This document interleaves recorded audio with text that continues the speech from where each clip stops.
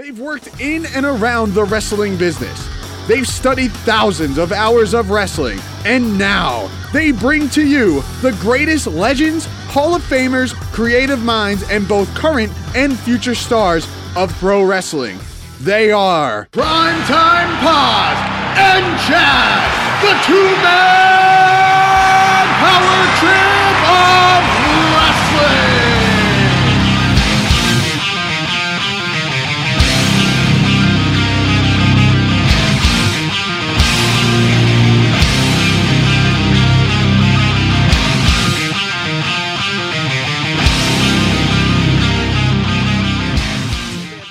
Of Wrestling, brought to you and powered by Meowbox. Meowbox is a monthly cat subscription box service full of surprises and delivered to your door every single month.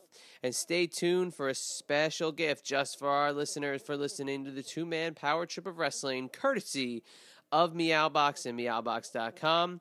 With that being said, my name is Chad, and as always, I'm joined by my tag team partner, Primetime John Paz. And John, before we get into today's explosive episode, we're going to throw it really quick to Adam from Pro Wrestling World in Allentown, Pennsylvania, telling us about a lot of amazing and very unique upcoming autograph signings and appearances at Pro Wrestling World in Allentown, PA that are coming up. So stay tuned for Adam from Pro Wrestling World, and we'll be right back with a very, very explosive and very, very controversial interview with Rene Dupree. Today is a good friend of our show, and that is Adam from Pro Wrestling World in Allentown, Pennsylvania.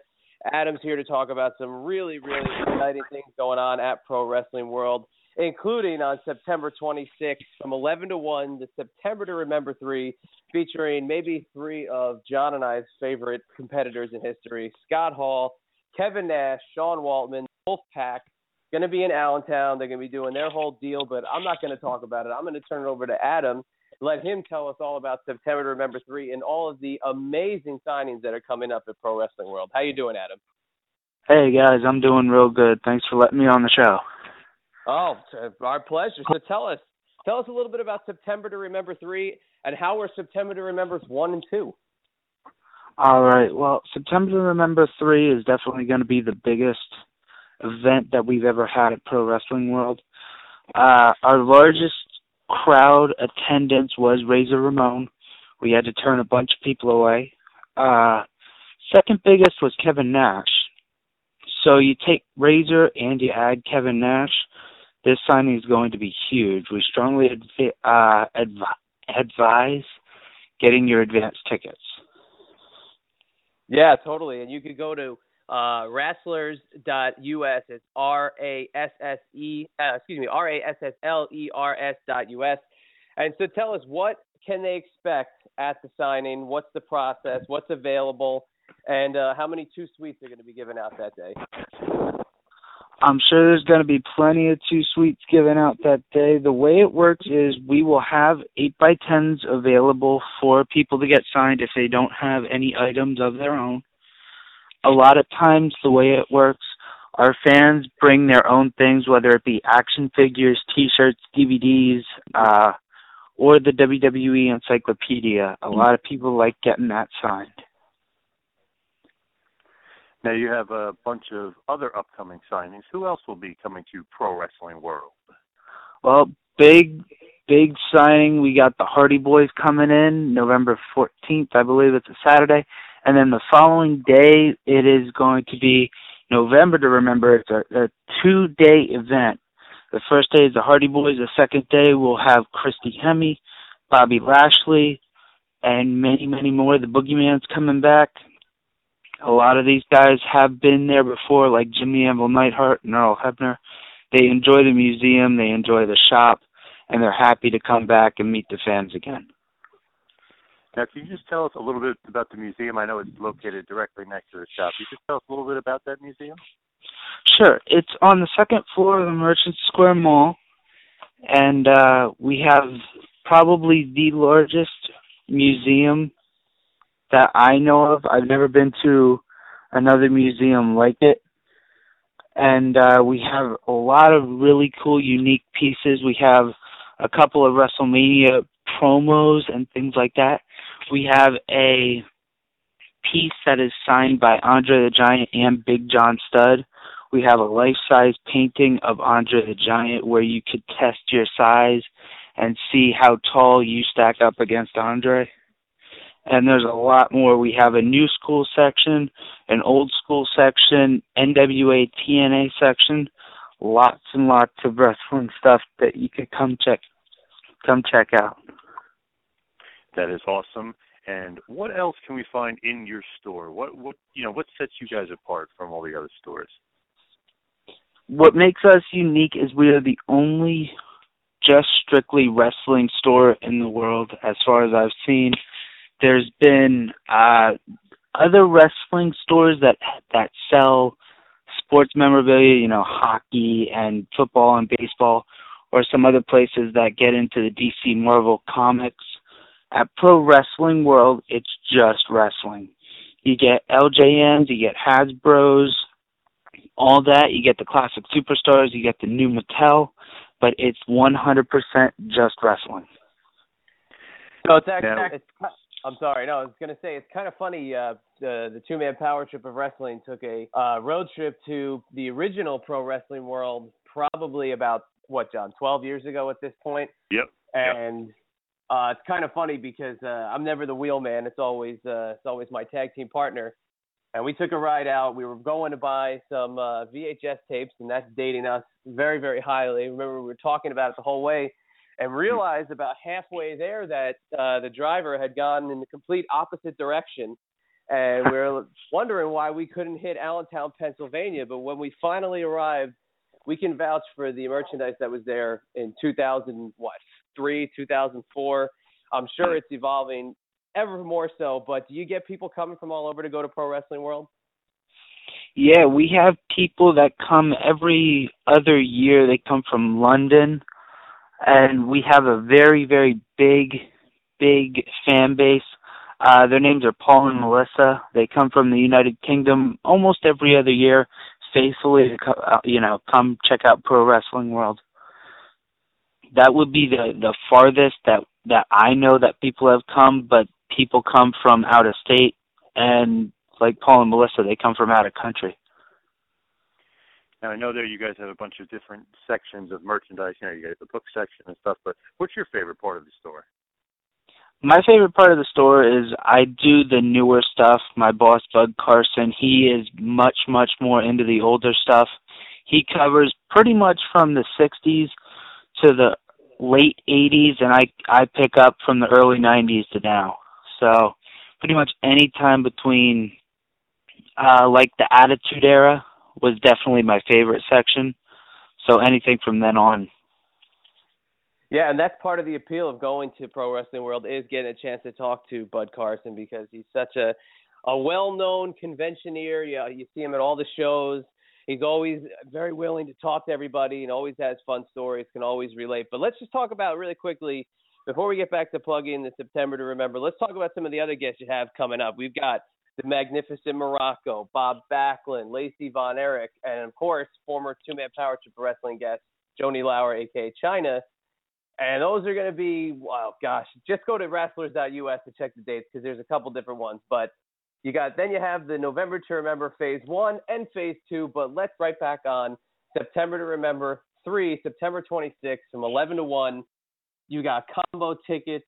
You got the Wolf Pack, but give us one big. Oh, excuse me. You know who I'm forgetting? I can't believe I'm forgetting. Bill Apter is going to be signing his new book, Is Wrestling Fixed, at Pro Wrestling World. And please check that out as well. But tell us about the Wolf Pack. Give us one hard sell on September to Remember 3. We've had Razor Ramon, Kevin Nash, and X-Pac all before, and they've been all incredible turnouts. And this is your one chance to get a picture with all three of these wrestling legends.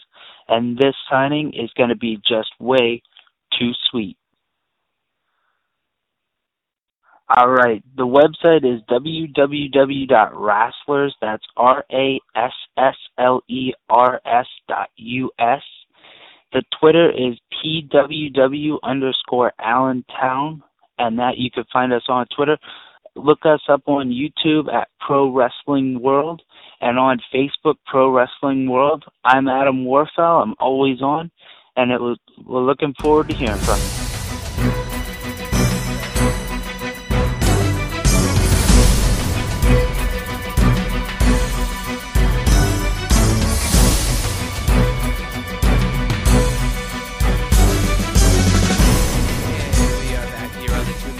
Trip of Wrestling, brought to you by Meowbox. And John, now it's time to bring on the Rene Dupree interview that we've been talking about for a couple of days now. In our last episode with Rory Fox, which contained some pretty raw and hardcore comments about his disdain for Hernandez, we kind of said that, if you thought that was pretty insane, you got to listen to what Rene Dupree's got to say about a couple guys that he worked with in the WWE. Now, before we get into all of them, we just want to state that we had a plan to release this episode. It got pushed back a little bit because we had to do a little logistical verification. How about that? Because some of the things said are a little rough, and we kind of made all the decision, putting our heads together, and we decided to go through with what we've got in this episode. So, with that being said, John, I want to get your impressions of Rene Dupree, a guy who was given a lot very fast. He was brought into the WWE very young, but he's got it in his blood. And why don't you tell us a little bit about what you think of your impression of Rene Dupree after we got to talk to him? Yes, Chad, what a great episode yet again from us. And like we teased on the last episode with Roy Fox, Rene Dupree, what an amazing chat we had with him, and part 2 will be soon to come, hopefully, from Mr. Dupree, because he was so fun to talk to. Such a candid guy. I mean, no pulled punches, no bullshit, which we love on this show, and he shot straight from the hip. Overall impressions of him is obviously he's a great guest, but wrestling-wise, I mean, the guy was wrestling as a kid, at a very, very young age, was very experienced in the business. Right now, he's not so high in the business, as you'll listen to the interview, but he was the youngest WWE champion of all time. He was a tag champion, obviously, with La Resistance, which was great, and huge, huge heat magnets, and you could just tell, obviously, he carried the group. Sylvain Grenier, not that great in the ring, and Dupree had to carry the group, and when they put Conway in with Dupree, I mean, those two were actually two good hands, two good wrestlers. So, La Resistance, I felt had more to give. They could have had a longer run, and you'll hear more about all that from Mr. Dupree himself. But overall impression was he was a great interview, and I love how open and honest he truly, truly was. And even though you'll hit it a little bit later in the two-man power trip of wrestling business with some of our past episodes, you actually can go back and check out an episode we had with Rob Conway not too long ago, where he does give his take on his team with Dupree. So it's kind of funny, some of the incidental tag team pairings that we get, both aspects and both perspectives from each individual member of the team. But let's move forward and let's use the key word honesty here, and it's all about honesty. And he shot straight from the hip. He gave us his raw opinion of a couple guys. Why don't you run down who those guys were? Yeah, Chad, you're right. Yeah, speaking of honesty, I mean, he just opens up big time. I mean, we talked about some controversial issues with him and some of the guys that he had some heat with, or some of the guys he had some problems with. So, I mean, you just run down the list here, and you think of course, you think of the Dudley Boys, because there was an incident there where obviously Bubba was stiffing him inside the ring, and we get a real, true, honest opinion from Rene about the Dudleys. And basically, I mean, here it is. He hates Bubba. He's a bully, hence the name Bully Ray, but he really is a bully, and he's a jerk and everything else. And Devon he kind of liked. So it's funny that you can like one tag partner and hate the other, but I mean, that's just the way it is, and you can tell in the ring that Bully stiffed him a little bit, and there was some issues there for sure. He gives his open, honest opinion on John Laurinaitis, Johnny Ace, which was great to hear, and just so funny because you do hear a lot of these true stories, even from our last episode with Rory Fox, about how Johnny Ace is backstage and everything, so it's great to hear Renee's honesty about Johnny Ace, and of course, he just absolutely hates Hardcore Holly. What he says about Hardcore Holly is just great, and it's entertaining, and it's funny, and it's his opinion. Is it true? It very well could be, but this is his opinion. He's open and honest about it, and he pulls no punches, as he just does not like Hardcore Holly. And of course, we get his feelings on JBL, Chad. We get his comments and thoughts on JBL, indeed.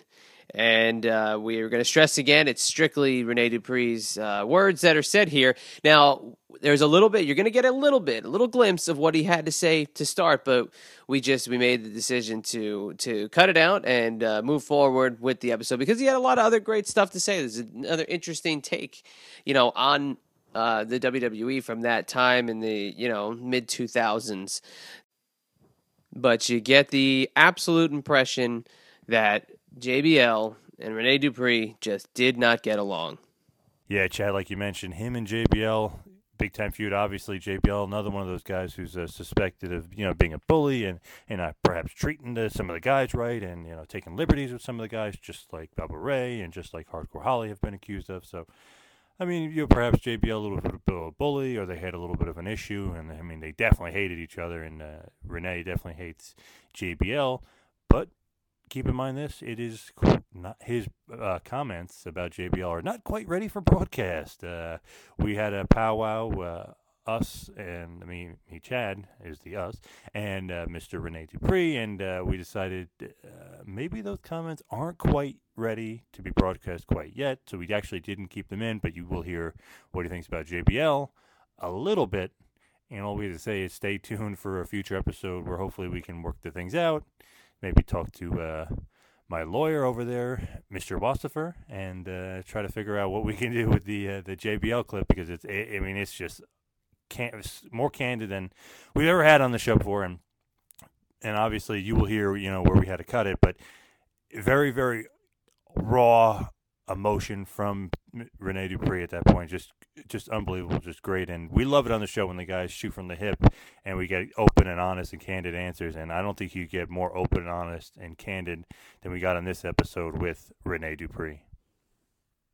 I completely agree, and we get very open and honest with Rene Dupree, and it's funny, these past two episodes have really taken the shoot factor to another level.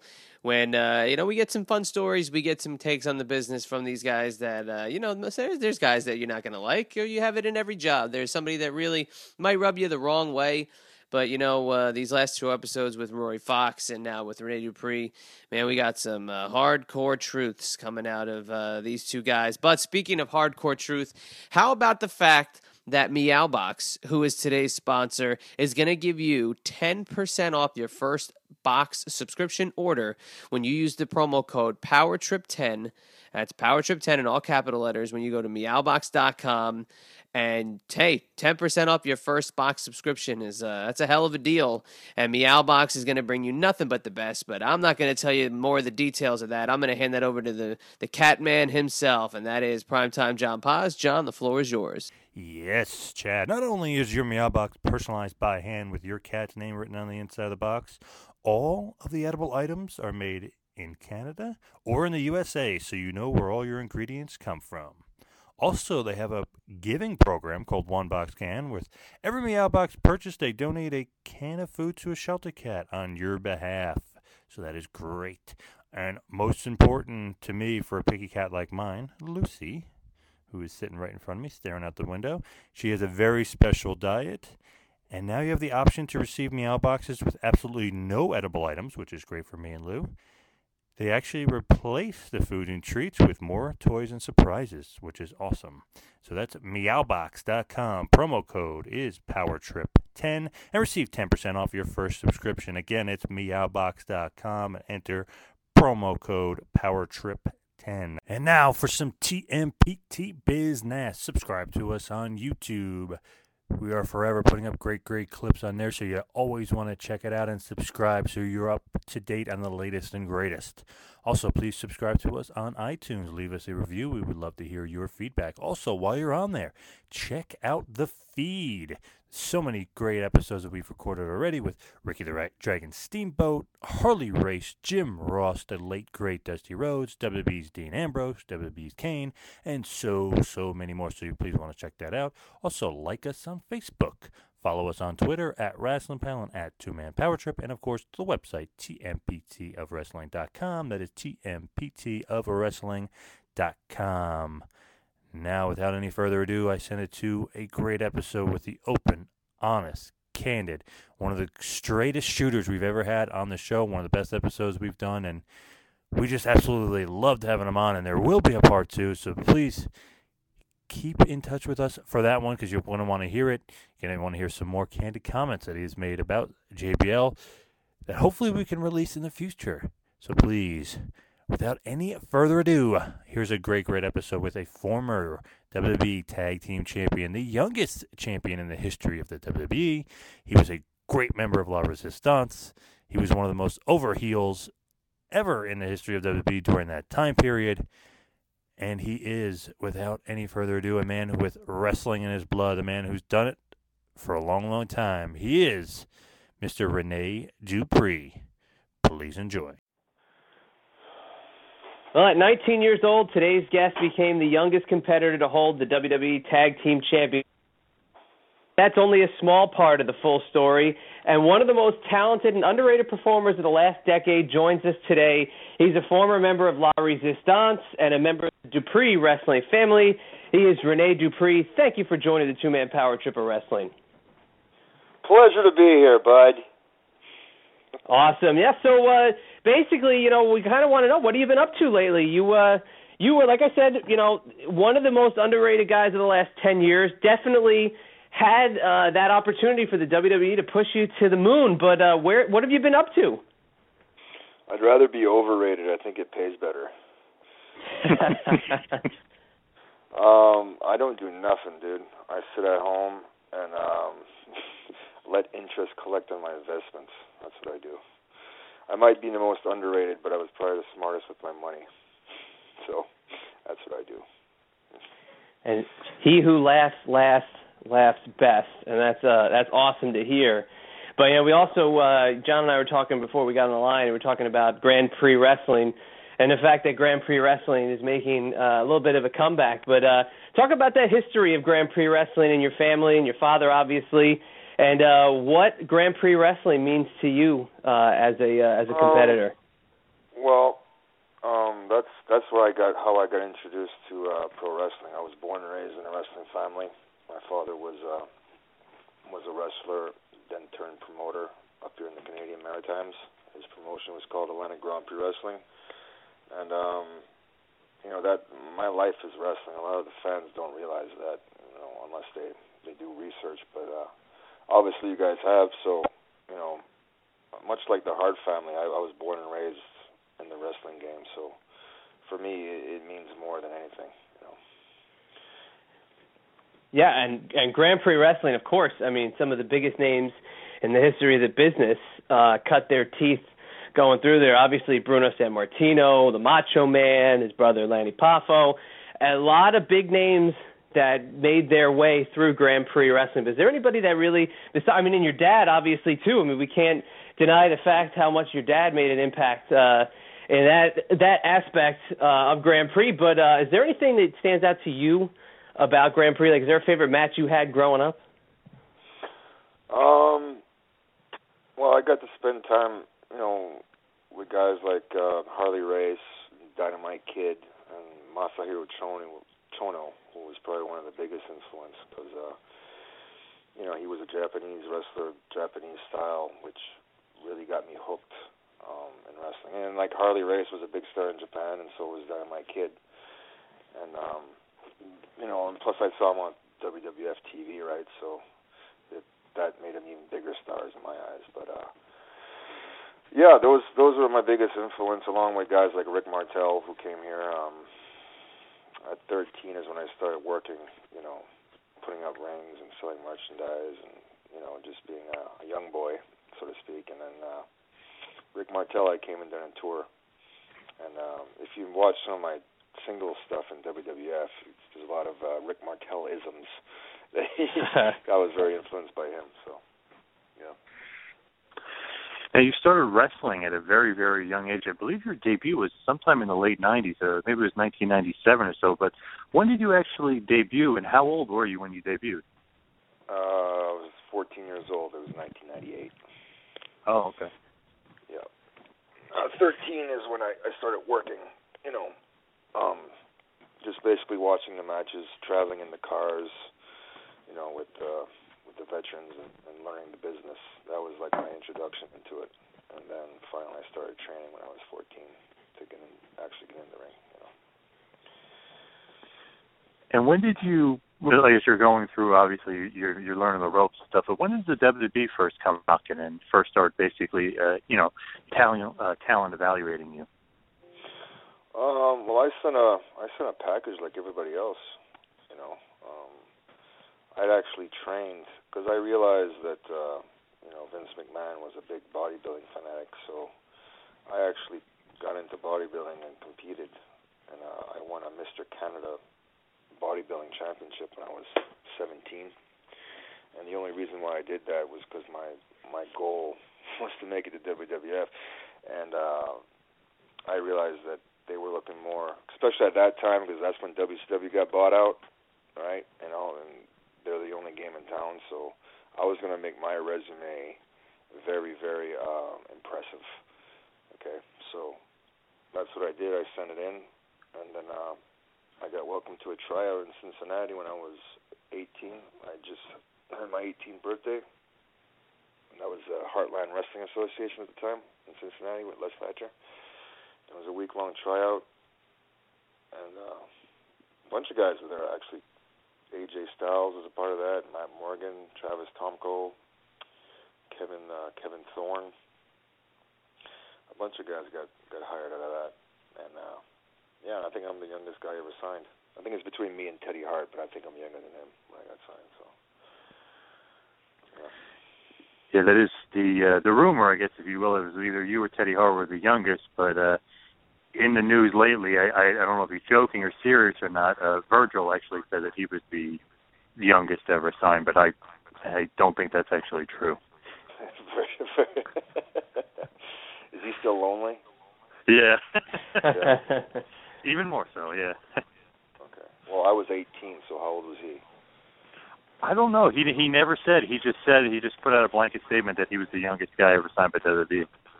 Oh, okay. I don't know. I think I doubt his claims, but now when you first got into WWE, did they send you down to OVW to train?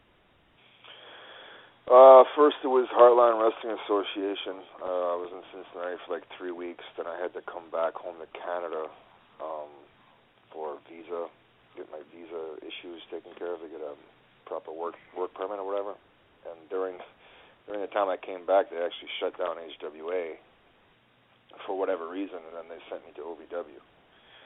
So, yeah, OVW is where I did most of my... But I wasn't there very long either. I was only there like 6 months before I got called up to do the La Resistance thing. Now, when they debuted La Resistance, I mean, there was a huge amount of heel heat. You guys were definitely hated. Did you enjoy that gimmick, like how it was proposed to you? Did you enjoy that you're going to be this great heel from basically these French-Canadian heels? Well, we were supposed to be from France, but answer me this question: who had more heat than us on the whole roster at that time? Nobody. Nobody did. Okay, as soon as our music hits, and it was real heat. It wasn't like, okay, we don't like. No, it's like we want to see these guys get their asses kicked. You know what I mean? So yeah, if you're a heel, that's the kind of heat you want, right? Yeah, I gotta say, I was actually there was a Monday Night Raw that I'll honestly never forget it. It was after, I believe, WrestleMania 20. You might have been out of La Resistance at this point, but just from the heat point of view, it was a segment with Steve Austin. I've never seen a crowd just so just the booing was so, I guess you could say, vicious, and it was just constant. And you were just, like I said, such a magnet. But it was definitely something worth checking out every week. Was that what you thought right off the bat was going to happen? Is that you guys are just going to have insane heat like that? Well, I knew there was, it was a big thing in the news, and Americans are very patriotic people, especially up in the Northeast. Well, anywhere in the U.S., to be honest with you. But yeah, and then you put, with the looks that me and Sylvain had, we looked like two underwear models or whatever. Yeah, it was instant heat, and we got the gimmick over, So, yeah, and then when I went on singles, they put me with John Cena, and we all know how he's done for the past decade. There was no John Cena sucks chance, was there? No, it was clear cut that they loved him and they hated me. You know? So. Yeah, definite heat magnet, and he definitely, obviously moved on to other things, but you guys did have a U.S. title feud, and that was probably the last time that he wasn't booed, or you didn't get a John Cena sucks chant. But what was it like feuding with John Cena at that point? Did you see that they were giving him the ball, so to speak, and they were going to make him the top dog? Oh yeah, you could see it. It was obvious. I know they had plans for me as well, but because I was so young, because when I started feuding with him, I was 20 years old, maybe 21, and he's about 7 or 8 years older than me. So, plus he's American, It's just, you have to understand that 95% of their business, WWE, as far as TV and pay-per-view, is done in the United States. And Americans want to get behind an American. When was the last time you've seen the face of a company being Canadian? I mean, wasn't since Bret Hart, right? Mm-hmm. So, and I doubt, that you'll ever see another Canadian. And I'm not trying to bash the Americans or be pro-Canadian, but it's just the way it is. It's a business thing, right? So, yeah. So with John Cena, though, what did you think of him? Did you think that he was a good wrestler, a good worker, or do you think it was just prototypical Vince guy where he just he has the look and the appeal and the muscle? It's more than just in the ring. It's how do you conduct yourself outside the ring? Can they trust you? Are you good dealing with media? Are you well spoken?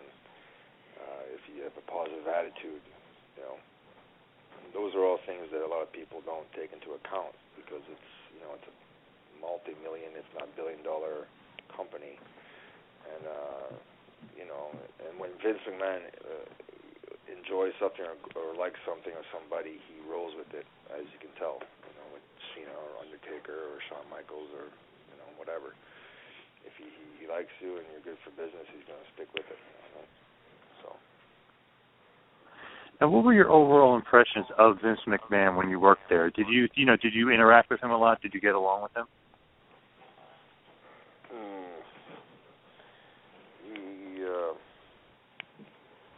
No comment. How about that?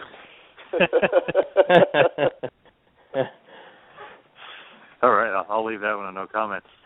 Recently, a tag team that you guys are very, very familiar with just re-debuted, if you will, back in the WWE, and that is the Dudley Boys. And if you read, a lot of the dirt sheets and stuff, there's a lot of a history between you guys and the Dudley Boys. What was your overall impressions of them? Did they stiff you, and are the rumors true that they basically took liberties with you guys? There's a bear shit in the woods. Oh, my God. I've had so many concussions from Bubba Ray Dudley, it's not even funny. Chris Nowinski had to retire because of Bubba Dudley giving concussions, right? No, I didn't. I knew it was concussion related. I didn't realize it was Bubba Dudley. Yeah, Bubba Dudley. Yeah, well, yeah, he was Devon. This is universal. Everybody likes Devon because he's a pro, and Bubba can be difficult to work with. Yeah, I must have had at least half a dozen concussions just from, and I mean, things that are purposely, on purpose. Like for example, you bend over for a backdrop and the guy Swiss kicks you right in the head. You know what I mean? On purpose, stuff like that. Yeah. If you watch a Raw from, it was from Vancouver, BC. It was right after an Australian trip. It was Raw from Vancouver, BC. There's a kendo stick shot, and it bust me open. I had to go rush to the hospital with like 8 staples in my head. Wow. Yeah. Let's just say, was he I know his gimmick that he's a bully, if you will, but was he really a bully? I mean, was he just taking liberties with people? Or is he that much of an asshole? I think he, listen, when you're up there, it's a competition, it's a Shark Tank, every man for himself. You know, I think he always wished that he could be a single star. You know, he could be like, you know, the main event top guy by himself, but he's destined to be a tag wrestler. Let's face it, and a very good one. I mean, the Dudley Boys. They know how to pop. You know, what they do works. You know, and they're obviously being brought back because that's maybe what's best for business. You know what I mean? And Mm-hmm. help the tag division that they have. You know. So, yeah. I mean, he lit up my partner Sly one time in the ring. I think Sly screwed up a spot, and then Bubba punched him in the face, bloodied his nose, and then Sly asked him why backstage, and then Bubba went off and punched him in the face again. But Sylvan was very good friends with Pat Patterson, and they went around shortly thereafter. Yeah. Yeah, that timeline, that definitely syncs up. Well, first they were drafted to SmackDown. I think they had about a 6-month run, and then they were gone. You know, it's about 10 years later. Now they're back. You know. Mm-hmm. So, yeah. So there you go. It and doesn't matter how much talent you have or how great you think you are. Professional wrestling is a work. I hate to break it to you. You can always be replaced. No matter how good you are, you can always be replaced.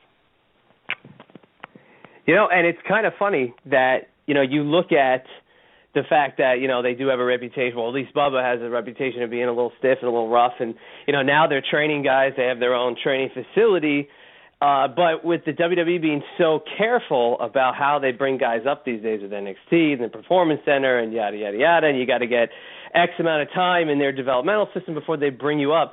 Bringing somebody who's got a reputation like that back, you know, might be one of the more questionable decisions that they've made. But what do you think about the difference in, you know, over 10 years, how they changed developmental so much? And did you ever think they would have this kind of machine with literally developing, molding, and forming today's, you know, newest stars to their liking? Who have they developed since they have that Performance Center? Solely with WWE. That they've signed that had no prior wrestling experience anywhere else. Okay? And no one became a star. No one. And they won't. The ones that will become stars are the ones that go out and prove themselves elsewhere. And quite frankly, there's not that many places to really go and learn. But the ones that show the heart and the determination and the love for it, not some fucking ex-football player who twisted his ankle and can't play in the NFL no more. Not some underwear model, not some bodybuilder. No. They'll find the ones that will make it and will get over and will put up with their bullshit, quite frankly, are the guys that love it and have a true passion for it. You know what I mean? And that's my opinion.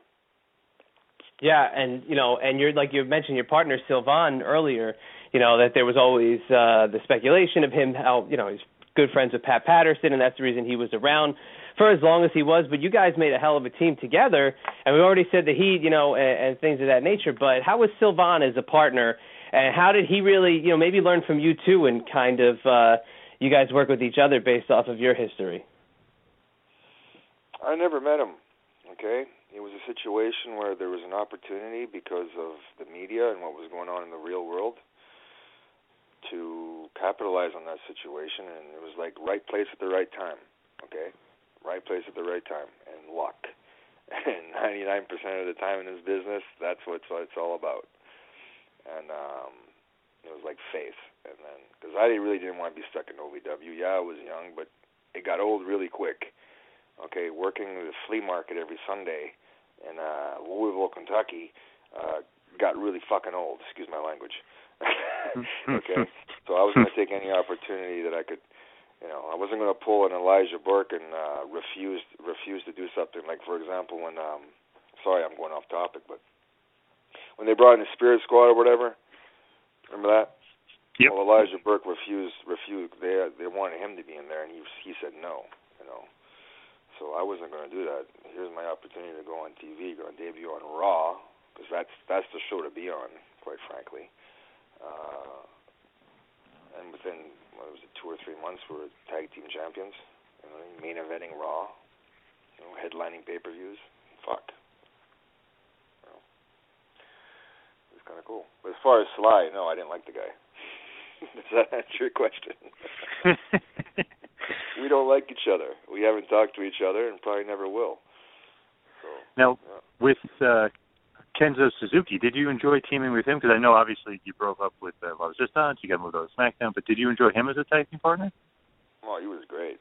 Yeah, that's when I got into Japanese culture, traveling him and his wife.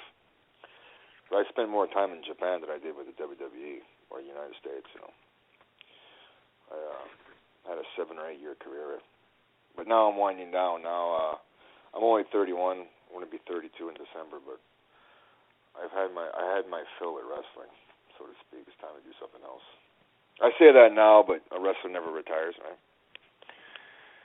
So, now, if I could, I just wanted to jump to Japan. I'll come back to WWE. I just wanted to jump to Japan. But I knew you said you love the culture, but how do you like wrestling in front of the crowds? There's always differing opinions on the Japanese crowd. Some say it's too quiet, blah, blah, blah. But how did you enjoy the crowds?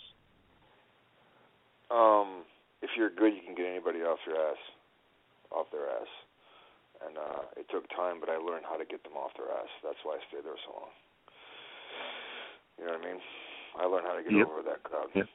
And there it's different. For example, if it's an opening match, they're going to treat it as an opening match.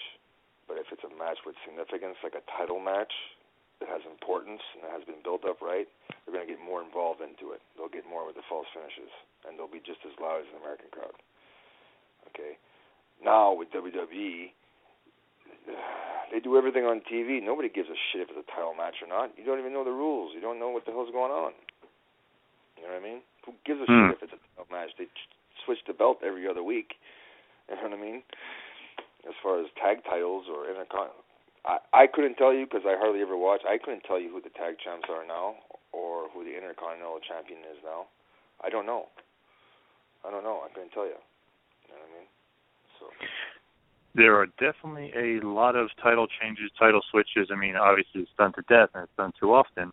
But in All Japan Pro Wrestling, you were actually the TV champ there for a time. Now, what was the story behind that? You were the champ, and then you never actually defended the title. You gave it back. Were you done with All Japan at that point?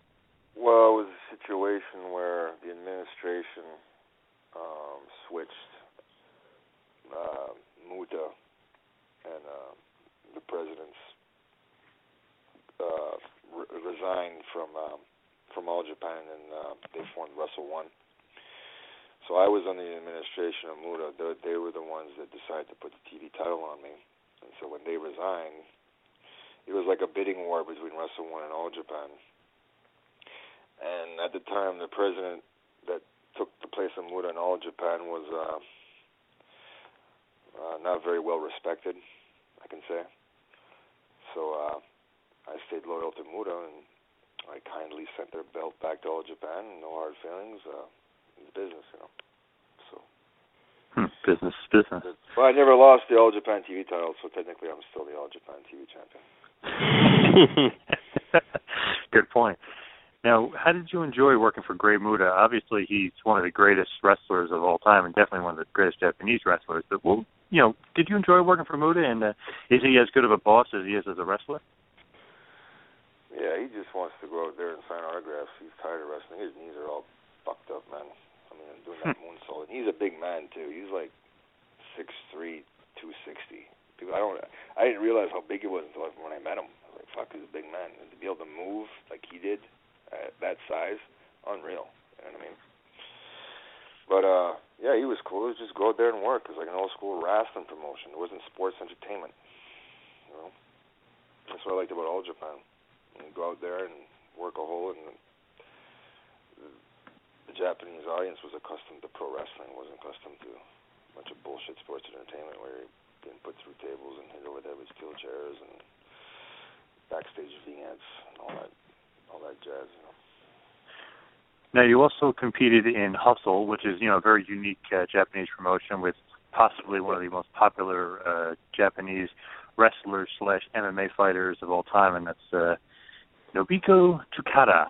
Now, with Takada, I guess you were in the Takada Army at one point, but did you enjoy your time in Hustle? Because that's a little bit of a different promotion for Japanese standards.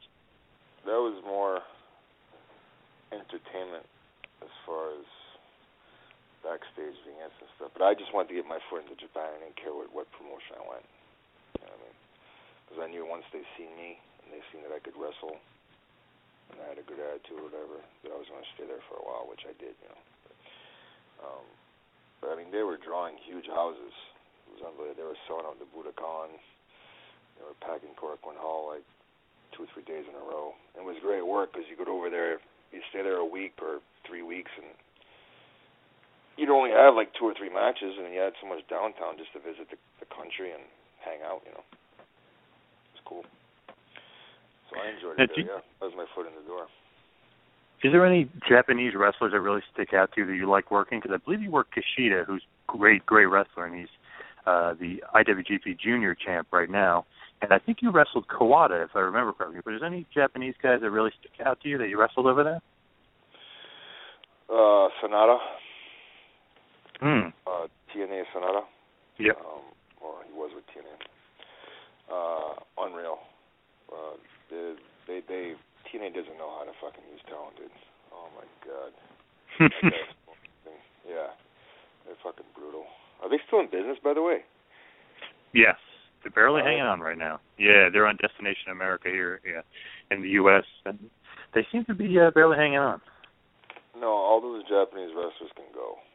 All of them. You know what I mean? And Kushida, I worked with him, and he was just starting out, you know. And we have another one at Tajiri's, you know, because he was Tajiri's student, Kushida. Now I had one on my tour here, Kodama. I don't know if you've heard that name yet, but you probably will in the near future because he's like a mini Tajiri. Unbelievable. Looks like him, walks and talks like him. It's amazing. Is there anybody else that you would say could be a standout like that from your guys up there with you? That wrestle with Grand Prix, you mean? Yes.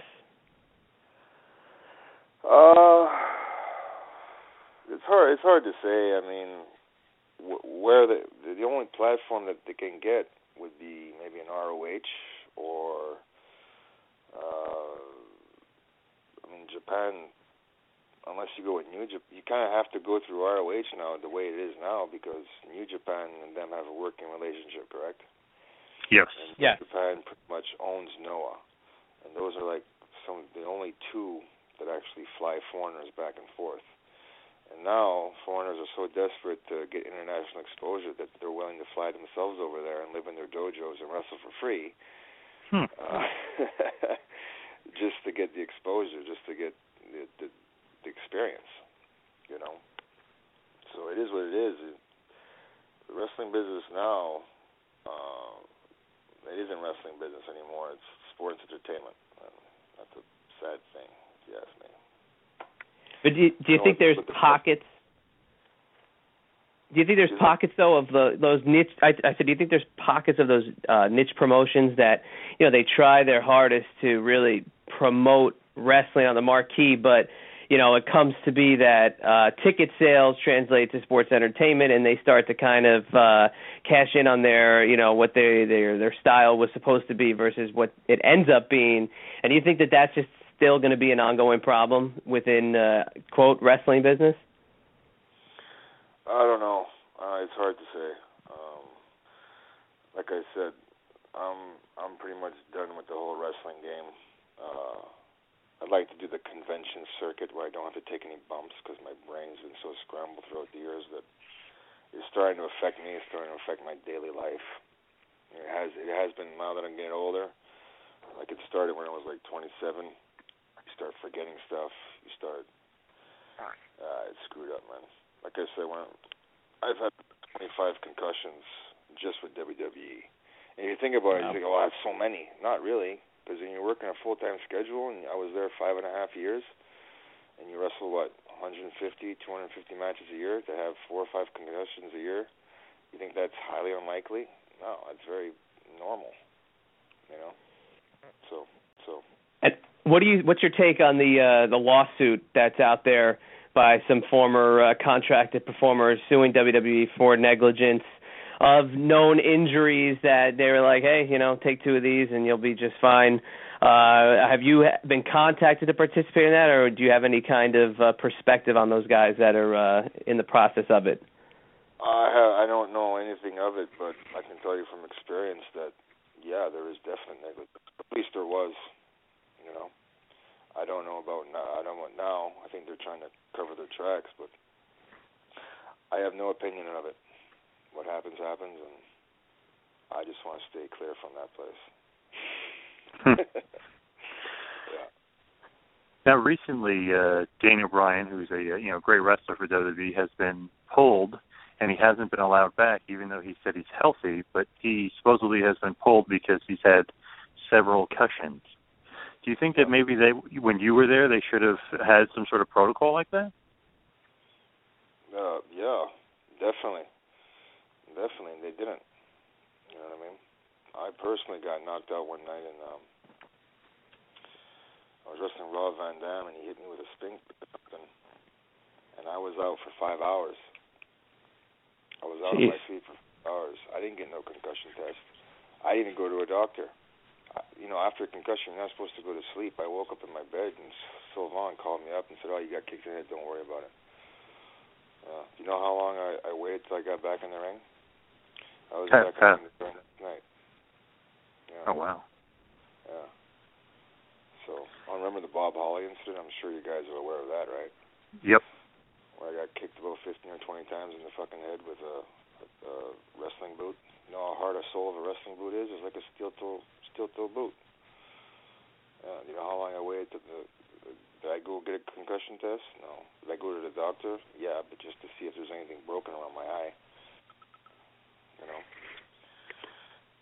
Now, what was up with Bob Holly with that incident? Was there heat between you guys, or is it just another kid, him being a bully? I was a kid, and I made a mistake by getting a parking ticket and not paying it. And I offered to pay him double whatever it is that I owed him, and that wasn't good enough. So he threatened to kill me on a plane, and then he threatened to run me over. And then the guy's a psychopath, okay? And I'm a firm believer because he was about 40. I was 20. He's about 40 or 41. I believe he was suffering from dementia, to be honest with you. But, yeah, so John Laurinaitis he's behind it too, because he's the one that booked me in a fucking match with him, and they knew exactly what they were doing. That was all a big thing, and they knew exactly what was going to happen, and they were laughing at it, because that place is fucking corrupt. Yeah. Straight shoot. Yeah, really. Whew. Love it. Now, with as we start to hit the wind down here a little bit, with JBL, was there a similar incident? Is that true that he was basically a bully too? And... Yeah. How do I put that? He's a piece of shit. He's a racist. He called me a French. Can I use this word? Faggot every time I walked into a locker room. Yeah, we could definitely wrap it up. So please, it was awesome talking to you. We appreciate all the information, but tell us if if you want to give out any places the fans can get a hold of you and follow Grand Prix, and tell us what you're up to. All right. Rene Dupree at hotmail.com. D-U-P-R-E, not 2 E's, and Rene with 1 E. If you spell it with 2 E's, it's a girl's name. I don't have Facebook anymore, so don't contact me. I never had a Twitter. And, just my email. And there's an Atlantic Grand Prix Wrestling tour on Twitter if you want to join that. And unless you're from the Maritimes in Canada, really it's not that important. But if you want to support me, you can buy a T-shirt. So we're selling T-shirts there. So I appreciate you guys for the interview and the publicity, and I hope I didn't bore you. Oh, hell no. Are you kidding me? No way. Thank you so much. Really appreciate it.